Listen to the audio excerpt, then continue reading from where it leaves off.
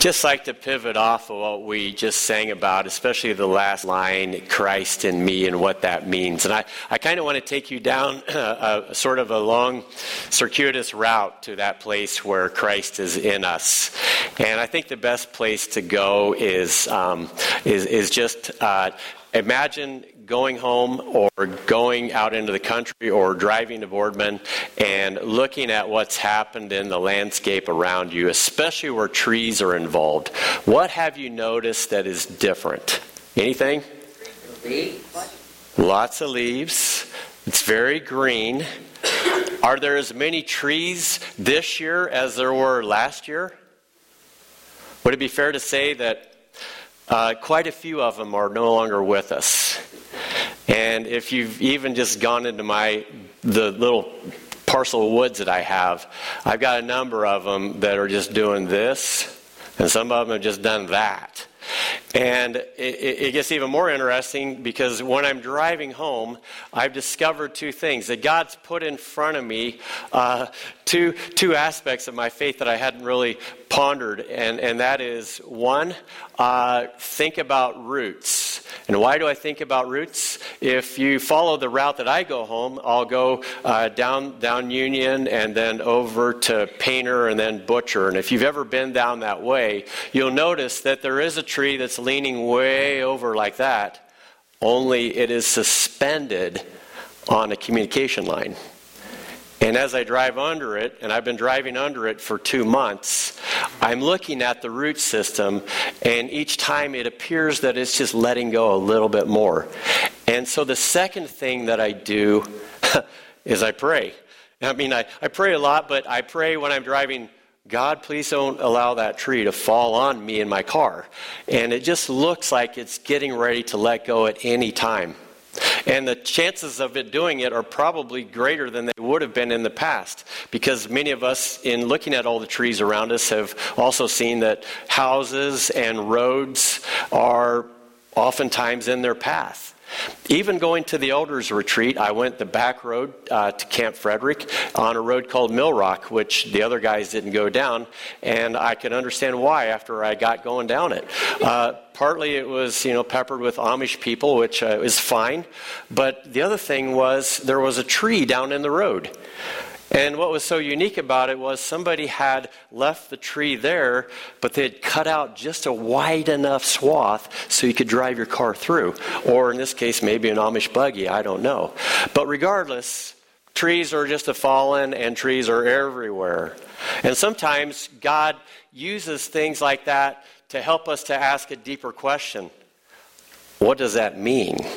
And for me, the one thing that kept reoccurring was, I'm guessing the underlying reason why those trees are on the ground is because even though from the top side they look pretty strong and pretty powerful and pretty sustainable, what's going on underneath the ground, not so much. And it caused me to ask the question, what role do roots have to play with believers? And interestingly enough, there's quite a bit that the Bible mentions when it comes to the topic of roots. And believe it or not, it has a lot of significant bearing upon how we remain in what we've been taught from the beginning of our faith, or even as being part of a family that are believers. You see, as I pondered it a little bit more, I thought, I've sent 2 kids off to college. 2 of them have made it through. One of them, TBD, to be determined. And I'm thinking, how deep are the roots in kids that are graduating? Is it a place where it's so embedded in their lives that when they go, it stays with them? Or are the forces that are at work in the world are going to pull them in a different direction? And I wonder about that not only as a father, but as a pastor. And then I think about even statistics that talk about churches right now. Recent survey of 848 churches by Unstuck Church, churches that range from 100 to 5,000 and everything in between. And did you know that in the course of last year, through that whole set of churches, both large and small, that the overall collective growth rate was 0.5%. And it seems like even believers are being challenged in terms of the stability that they have to maintain what it is that's been established. And all these things kind of not only concern me, but make me wonder, what is it that I can do as a father? What is it that I can do as a pastor? What is it that I can do as a friend to make sure that the roots are strong in the lives of the people around me? And what is it that I can do to make my own roots strong? Well, if you look at the graphic, you'll see that is our theme for the next 4 weeks. And I'm hopeful with the grace and the power of God that we can just obviously dig down a little bit into that, see how the soil is and how deep the roots are, and maybe have some takeaways where as we begin to consider that part of what's been established in our lives, how we can make it even stronger. So before I go any further, I'm going to pray, and I'd just like for you to, in your own way, pray with me in agreement. Father, we thank you that your word is the basis by which we can be established in all things that involve you. And we thank you that as we take this journey into that rootedness that you describe in terms of how it is that we are your people and how it is that we maintain our faith and be strong and face all of the forces that are at work against us and against our relationship with you, our relationship with each other, and our relationship with even ourselves. We pray that as we go into these weeks, that you help us to grow ourselves and to be perhaps watered or nourished, whatever it is that you see that is a necessary ingredient in this moment. And I just ask, Father, that you would bless this series, that it would be for your kingdom purpose and for the building up of the people that you value so much, your children and the children that you are seeking to adopt into the wonderful family that is the family of Christ. And we pray these things in Jesus' name. Amen. Well, as I'm showing you that graphic, I want to build on it just a little bit. First of all, I want to ask, does anybody know where the graphic came from? Does it look even vaguely familiar? Karen? Okay, in the studio, which is where you go after the service or any time if you want to find out information about the church. It's a friendly way to discover things that have to do with how you can take next steps. That said, I want to show you a picture of a tree in South Carolina. If anybody ever been to Charleston, South Carolina? Some of you have. I know there's a lot of ex-Ohioans or ex-patriots who are down there. If you go there, and somewhere near the city proper in a park is this tree. And it's called Old Angel. And believe it or not, it's been there a while. Matter of fact, guess how many years this tree had been rooted and established by the time Christopher Columbus hit the soil of North America? Anybody want to weigh in? There are no treeologists in the room, obviously. 400 years? Okay, 500? Do I have 600? $1? That's the wrong number. Sorry. 1,000 years. That tree has been in existence for 1,500 years. It's about 70 feet high and about 190 feet wide. And we have no idea what the root system looks like other than, can you only imagine what kind of roots a tree like that would have in South Carolina? I mean, we're talking Charleston, South Carolina. What happens in the Carolinas? Hurricanes. Not just one or two, but oftentimes a few a year. Multiply that times 1,500. So you have 1,500 times 2. Anybody have a calculator? Okay. It's a lot. So if you take that whole set of experiences that tree has had year after year after year after year of continued forces that were working against its existence, and it still stands, you got to say, you got to respect that, don't you? your hat sort of off to even a tree that could be a living, viable entity in the span of that many years.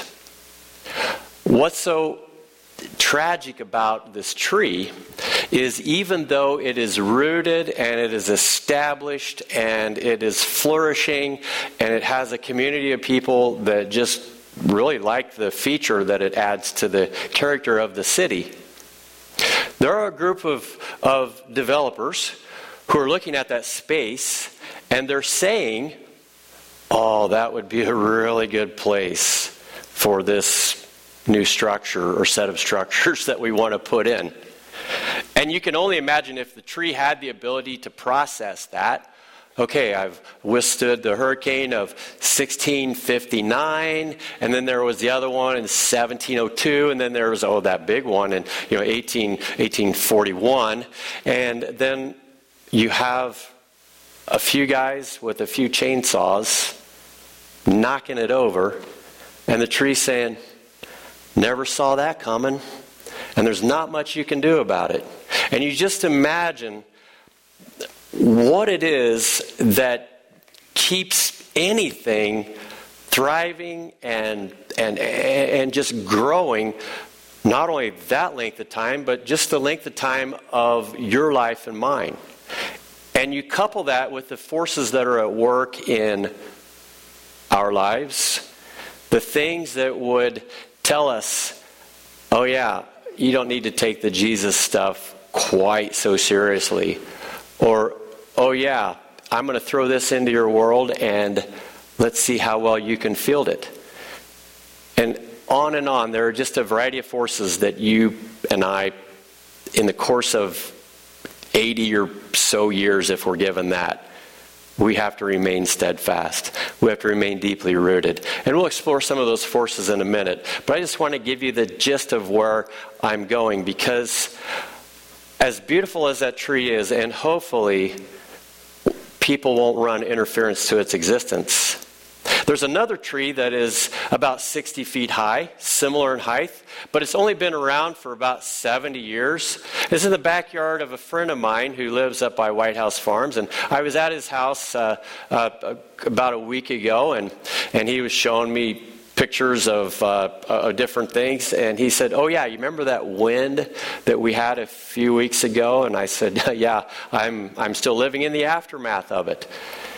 He said, well, let me tell you about the pin oak that was in my backyard that used to be upright that is now laying on the ground. And he showed me this picture of what I thought was just a clump of dirt, if we can just take a gander at it. That's his wife, and she's standing at the base of the root ball, or actually in the middle of part of the root ball, and the rest of it, behind that clump of dirt, was formerly a 70-year-old tree. Majestic, beautiful, had an air of dignity in all of the trees that were in that spot. It was one of the outstanding features of their vista as they were looking out the back window. And he just said one day, came home and it was nice, and all of a sudden the wind picked up and I looked out and there was my tree. I looked back out again, gone. All like that. How quickly and how unexpectedly a beautiful tree becomes, well, something that will soon be biodegradable or heating a lot of people's home in the winter. If you just step back for a minute and you think about how this applies to your life and mine, perhaps one of the best places that we can go is in the book of Ephesians chapter 3. And Paul actually is pondering some of this stuff as we've kind of set it up. And he's looking at the church at hand. It's a church that is in Ephesus. And he's saying, I'm really concerned that they will be able to go the distance. And he's literally down on his knees praying for people that he has established a relationship with, people that he cares about, and he's looking at their well-being, and he's saying, I hope they can remain steadfast. I hope this church can be strong. I hope it can expand. But he's not only thinking about them, he's also thinking about you. Because as I'm walking, or as I'm driving by all of these little clumps of mini forests and woods and stuff like that, I can't help but think about believers that were in church, but are now kind of just hanging on by a thread or by a wire. And other believers that have just completely just dropped off.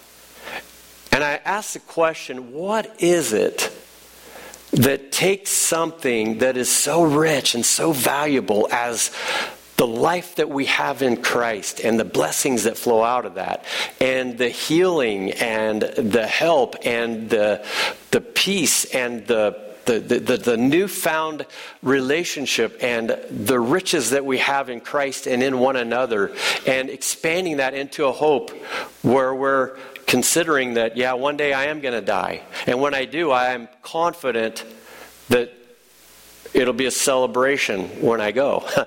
And for good reasons, not like ding dong, you know.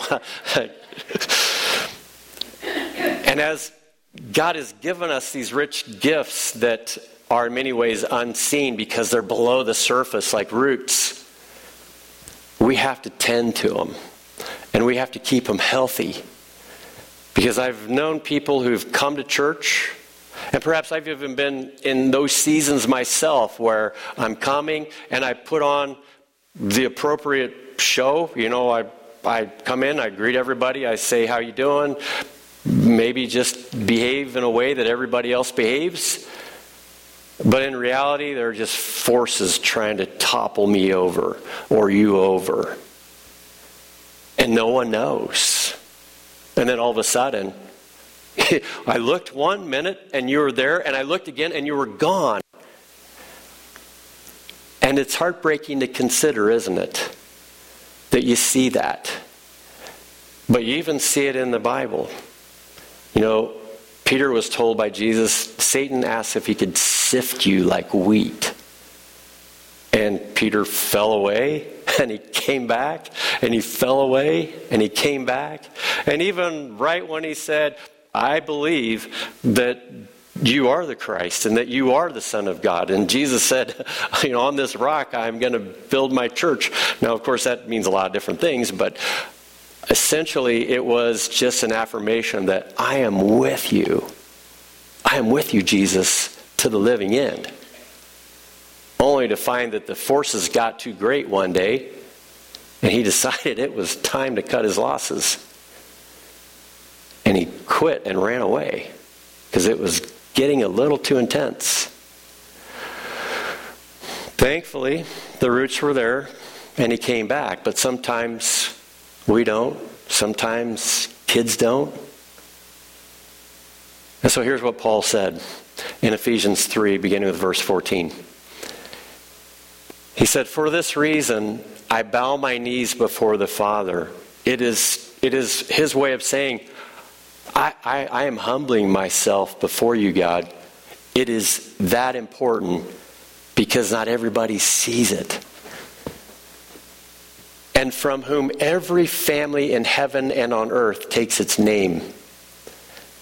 I pray that according to the riches of his glory, he may grant that you may be strengthened in your inner being with power through his Spirit, and that Christ may dwell in your hearts through faith as you are being rooted and grounded in love. Let's just stop there. And as we do, I want to explore what Paul just did, because he's imagining the dangers that aren't threatening him like a tree falling on my car as I'm going under it on Painter Road, but he's imagining the dangers of people that were once believers and seemingly firm in their faith falling away.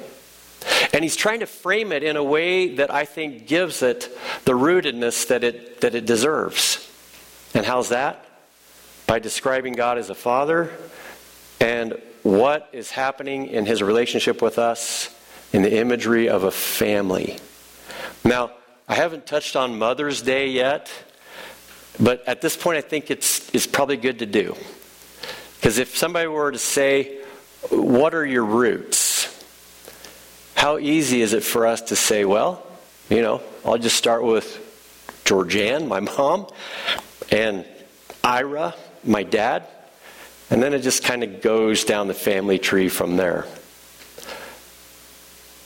But I think if you ask that question more carefully, I don't even know those people down the family tree. They have names I can't even pronounce. But I do know Georgiana, and I know my dad. And as I think about their lives, I wonder, what kind of roots did they establish in my own life?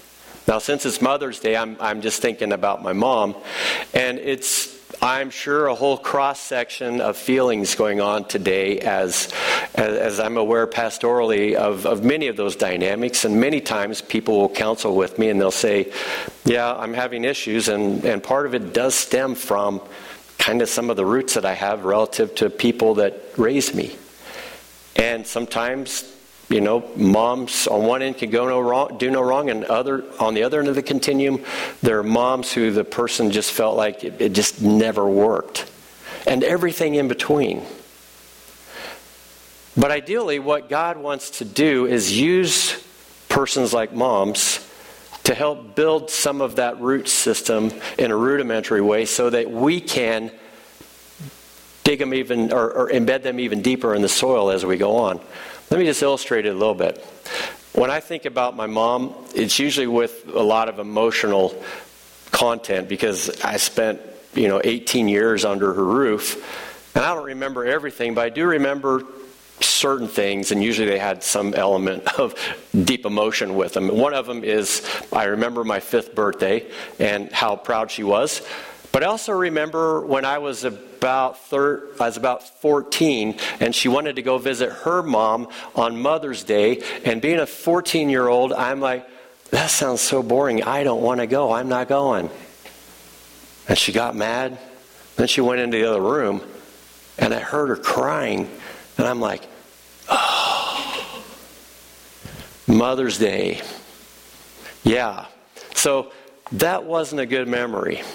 But I'll tell you a fun one, and it was this. Whenever I was in about that age, a little bit younger actually, we had horses out in the country about 7 miles.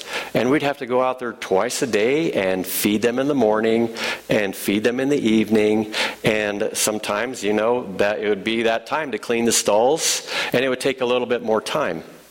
Now, some of you were alive in the winter of 1978. Anybody remember that one? Boy, I sure do. I'll tell you why. Because in the middle of winter, I think it was January, we're out there and it's in the evening, rolled in about 6 o'clock, and Mom's like, I think we need to clean the stalls. And we had 2 horses out there, and I'm like, well, let's just get it done. So we, the hard ground, cleaned the stalls, and about 2.5, almost 3 hours later, we were done, and we were pretty tired. We didn't know that outside it started snowing, but it didn't just start snowing. It was dumping buckets and buckets and buckets. Like when we looked out there, our truck formerly was 5.5 feet off the ground. It was more like 10, it looked like, after we got done. And I said, we got to go home in this, don't we? And she said, yeah. So we got in the truck, and we couldn't even hardly see the road.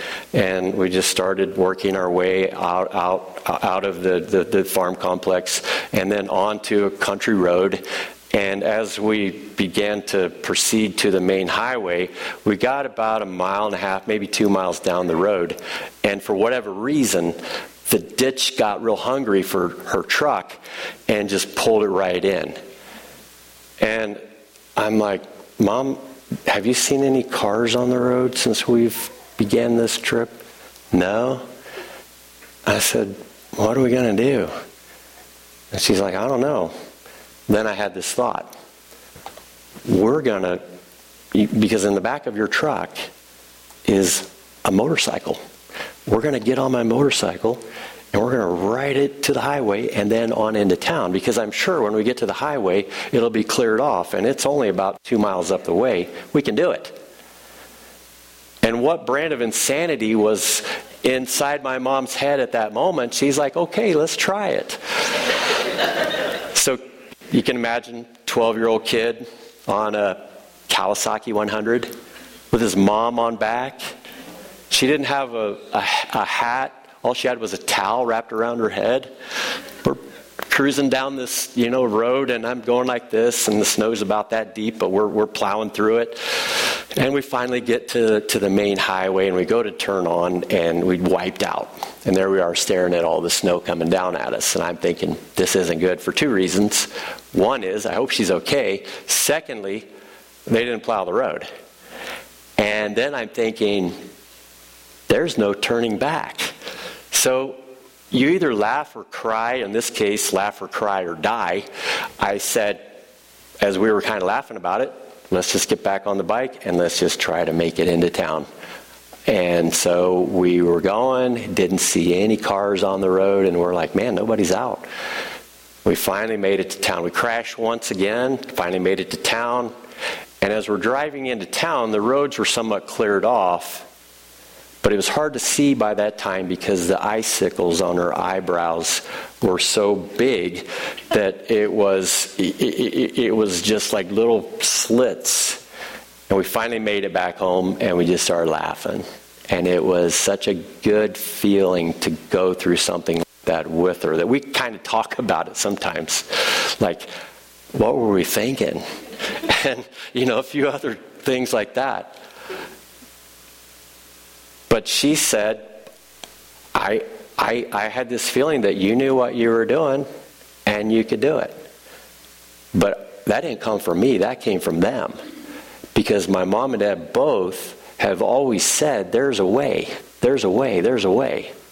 And I just saw them do that. And I'm like, well, here's a motorcycle, here's a snowstorm, there's the town, there's a way. And it was just one of those little roots that went down in me that helped establish something in my life. And what I didn't know is that it was a signpost in its own way to the way who would say ultimately, if you're so afraid of death, you don't even have to be afraid of that.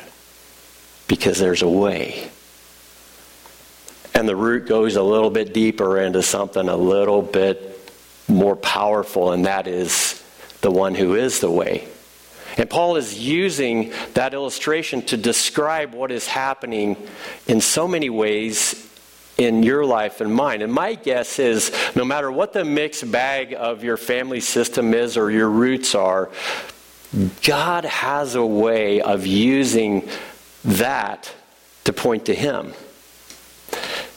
And I've learned a lot about God, believe me, studying the Bible and being paid to study the Bible and all that, and it's been wonderful.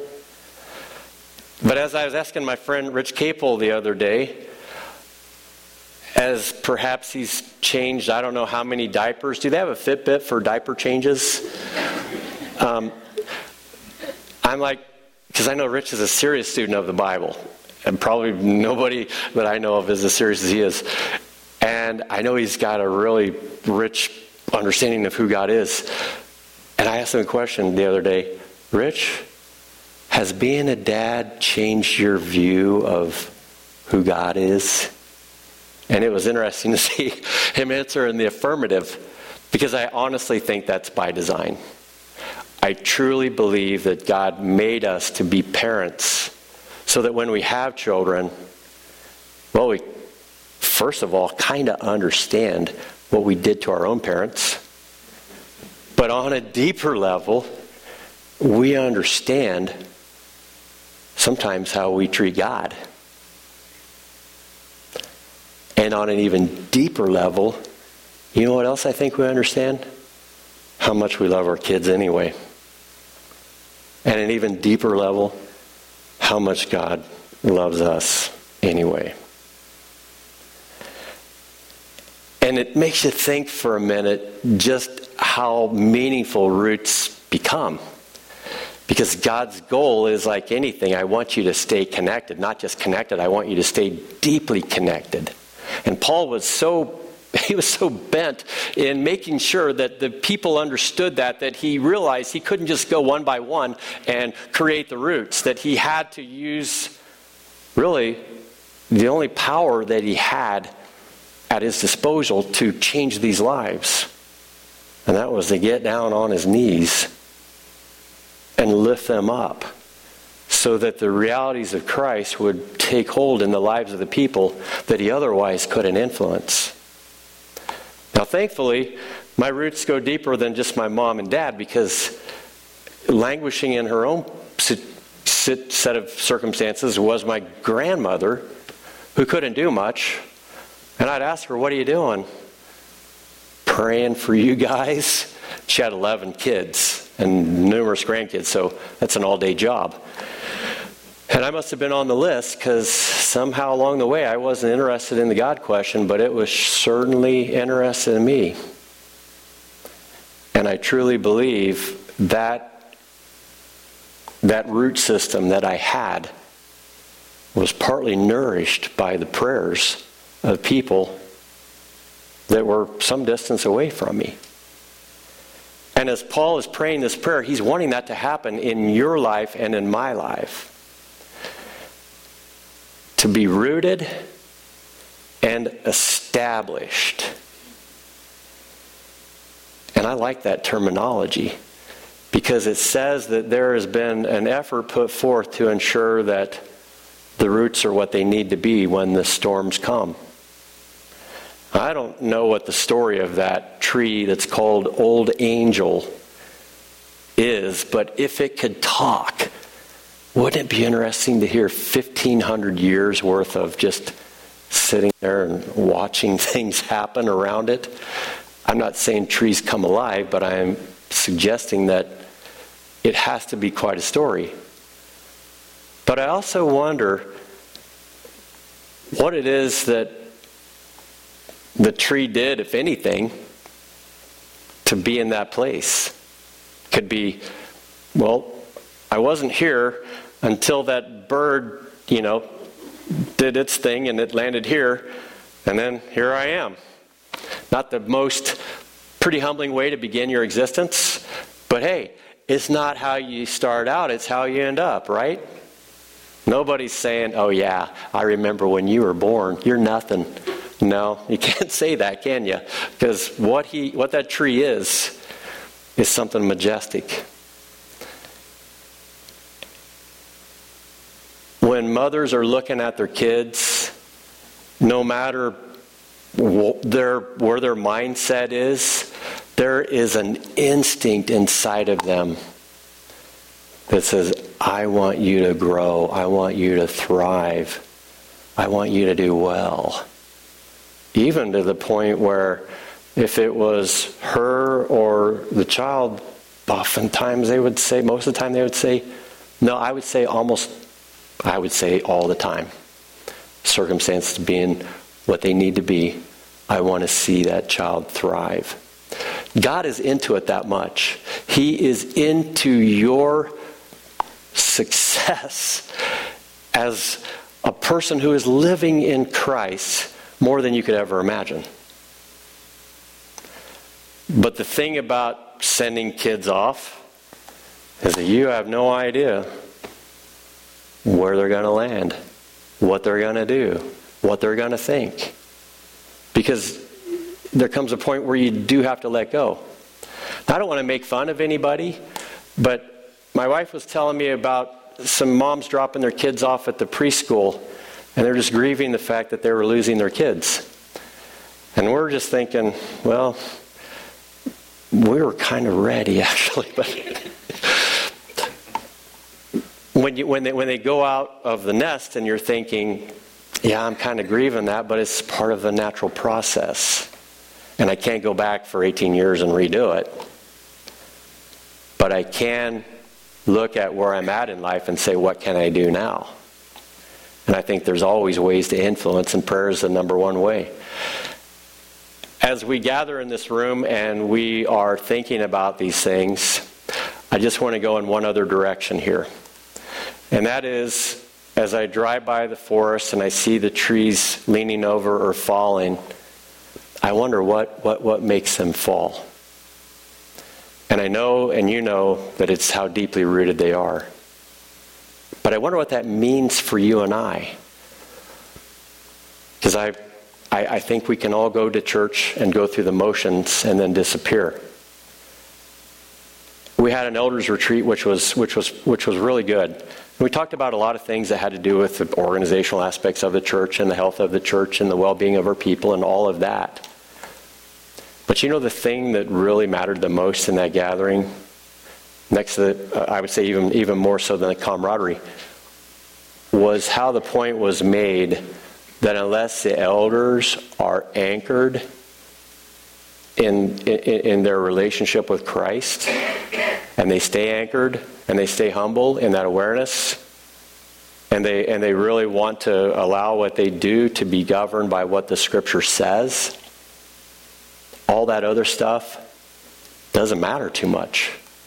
Because the winds will come, the forces will work against it, and if it is not rooted and established in Christ, it's not going to stay.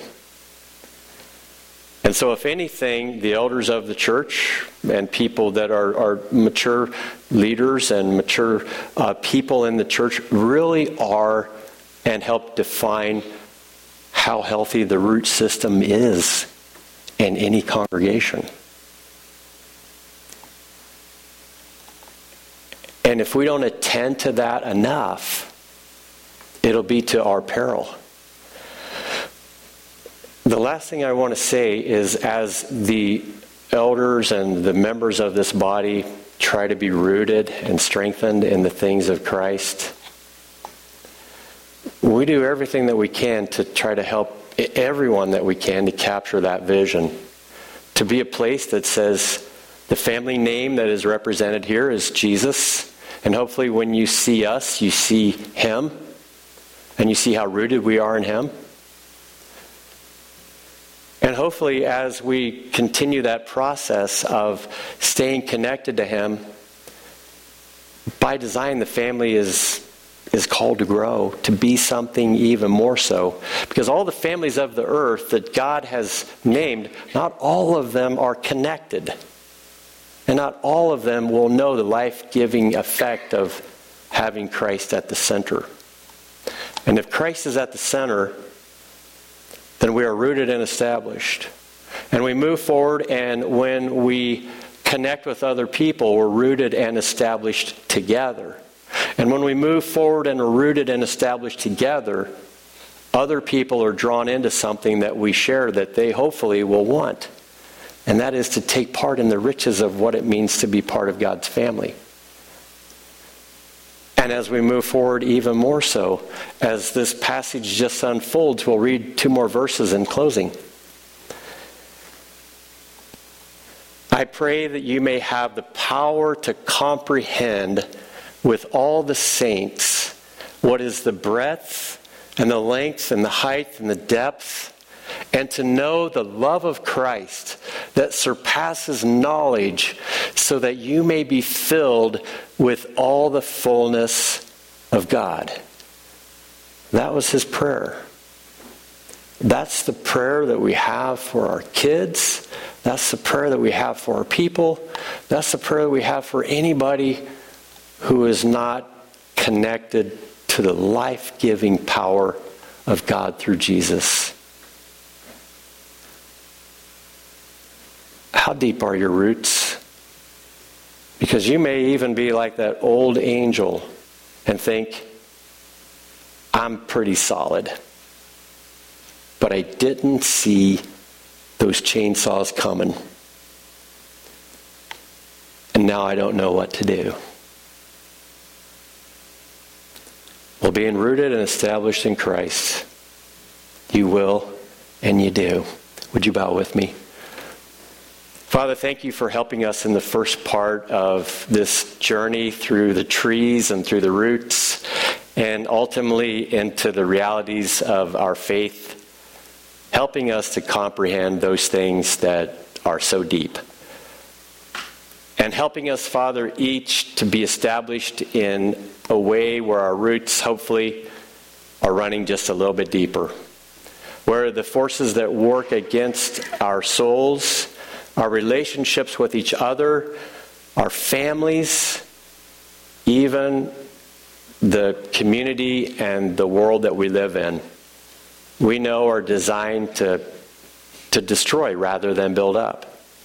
And I pray that from within your people, the presence and the power of Christ would be manifest, would be rooted and established in everyone here. And we thank you, Lord, as we pray this prayer, we trust that you'll be doing that as we allow and surrender our lives to that process. And we pray these things in Jesus' name. Amen.